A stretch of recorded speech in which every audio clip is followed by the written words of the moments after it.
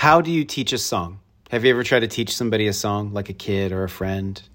Not just like play the song, but like teach them how to sing. How do you teach a song?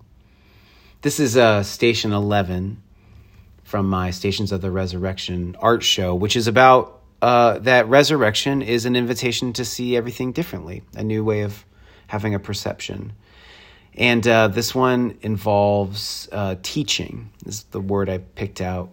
And so in this image, we see this like Victrola, which is a record player with a, an old, before there were speakers, it was like the funnel that made the sound come through from the needle. And that is emerging from the record player's inside, and then it's emerging through the eyes, the mouth, the whole perception. And on the record is a little bit of a heart, because we're going to talk about a love song. But I love this one so much. I really wrestled with this one a lot. So like thinking about this idea of a song, like a song can be like so many things. But just to keep it like real easy, let's just define a song as a combination of a melody and lyrics. We're like talking about like pop songs and not classical, but something with words, and so music and lyrics, right? So the lyrics are meant to convey some kind of like experience or narrative, belief, collected and delivered wisdom to like the person singing, to the listener, and even the like, the choirs. It's like it's meant for the singer and the listener. And it's great because it's like a good way of like teaching.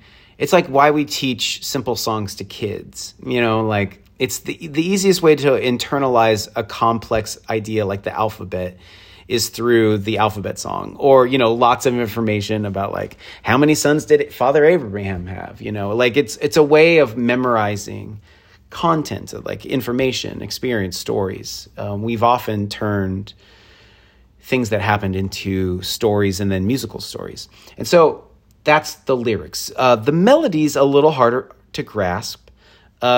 It's defined in the dictionary as a rhythmical succession of single notes producing a distinct musical phrase or idea, which that description of melody is like trying to make a drawing of a sunset using only one color. Like music is hard to describe with words because it's something you have to experience, like enter into, embody. A melody is literally made with your body. Like your lungs push air through your windpipe, which produces a tone which you can melodically manipulate with whatever you want to do. So I do think in the definition, distinct is the right word because what differentiates a melody from all other melodies is its distinct placing of tones together. It's how we know what happy birthday to you is versus don't stop believing, right? Like it's the tones that matter. So to learn a song is to remember the words while embodying the notes. It's a combination of knowing and embodying.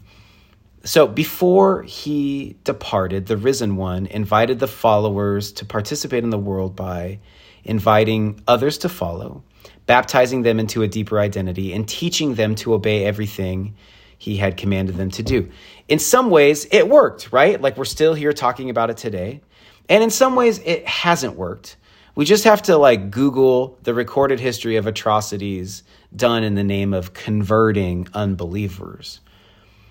Like as I was meditating on this passage, I found myself very uncomfortable with what many have titled the Great Commission. I think it's because from my experience, the emphasis was mostly put on making disciples, that making disciples part, which some had interpreted as, like team building. You got to make a team. And in order to make a team, you must label who's on the team and who's not on the team. And then, it's all about building the team, managing the team, playing other teams, defeating other teams.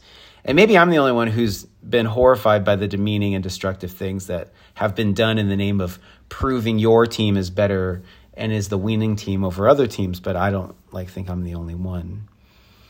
Also team building seems to leave out what's at the heart of being a disciple, which is obeying the commands of Jesus. Which what were the commands again? Well, he's on record saying that love God and love your neighbor as yourself pretty much sums up everything. Okay, so we got love God and love your neighbor as you love yourself. Okay. And then one time with his followers, he got really specific after he'd washed their feet. And he said, people will know you're my followers when you love one another, if you love one another. So the command is basically love. There you go. Loving one another. The command is to teach others how to love.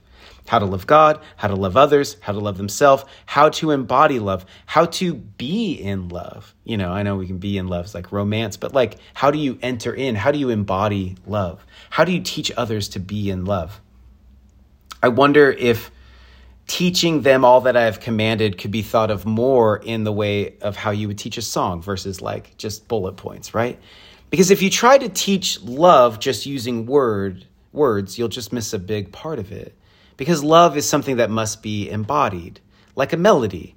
That's why love is often best portrayed in a song, lyrics and melodies, because it is the amalgamation of ideas and embodiment. It's no surprise that most songs are about love. Have you ever thought about that? Like 90% of songs are about love. But a good song needs to have equal parts lyrics and melody. Like, haven't you ever heard a recently released radio song from the pop music making industrial complex? And you thought, wow, this song is amazing. This beat is amazing, but these lyrics are real shallow. And haven't you ever witnessed someone butchering one of your favorite songs because their lackluster performance? You're like, this song is the best and this person stinks. Why are they doing this? Like, a good song is lyrics and melody. And it's the same with belief. Like, have you ever experienced the joy of finally finding the words to express what you have already intuited and what it means to live a sacred life? And have you ever you read somebody and you're just like, oh my gosh, that's it. Yes, I knew that to be true. Thank you for putting the words to it. But on the opposite, have you ever experienced the disconnect with somebody who knew all the right words, but the tone of their life sounded like so out of key? Like, belief is not just knowing words. Belief is lyrics plus embodying the melody. It's faith and works, right? It's something distinct that differentiates it from other melodies. Like when Jesus said, you will be known as my followers if you love one another, I don't think he was talking about like making mission statements. I think he was alluding to the song that love makes in the world, the tone, the note that love is in the world. You know it, you've seen it, you've felt it, you've received it. Like, he was inviting his followers into a song that he believed was at the center of existence. Like, the risen one was inviting us to a place that the song would enter into the center of our lives, that we would learn the lyrics and that melody, and then join him in singing that song throughout the world. I guess my question for us is what's the song that we're already singing? Because we're already singing a song with our lives. There is a song playing in you, and whether you realize it or not, that's the song you're singing in the world and trying to teach others to sing. Like, some of us may need to really examine the song we're singing. Because like the melody might be good, but the lyrics suck. Or the lyrics are kind of catchy, but like we don't embody it at all. Like, what is the song we're singing? I think Resurrection is singing a new song. This sounds real religious all of a sudden.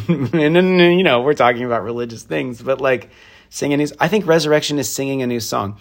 And to sing a new song, you must first learn it. Oh man, this isn't in my notes, but like seriously, you must listen and the words and learn the melody. It's only when you've internalized it that you can invite others to sing that song too.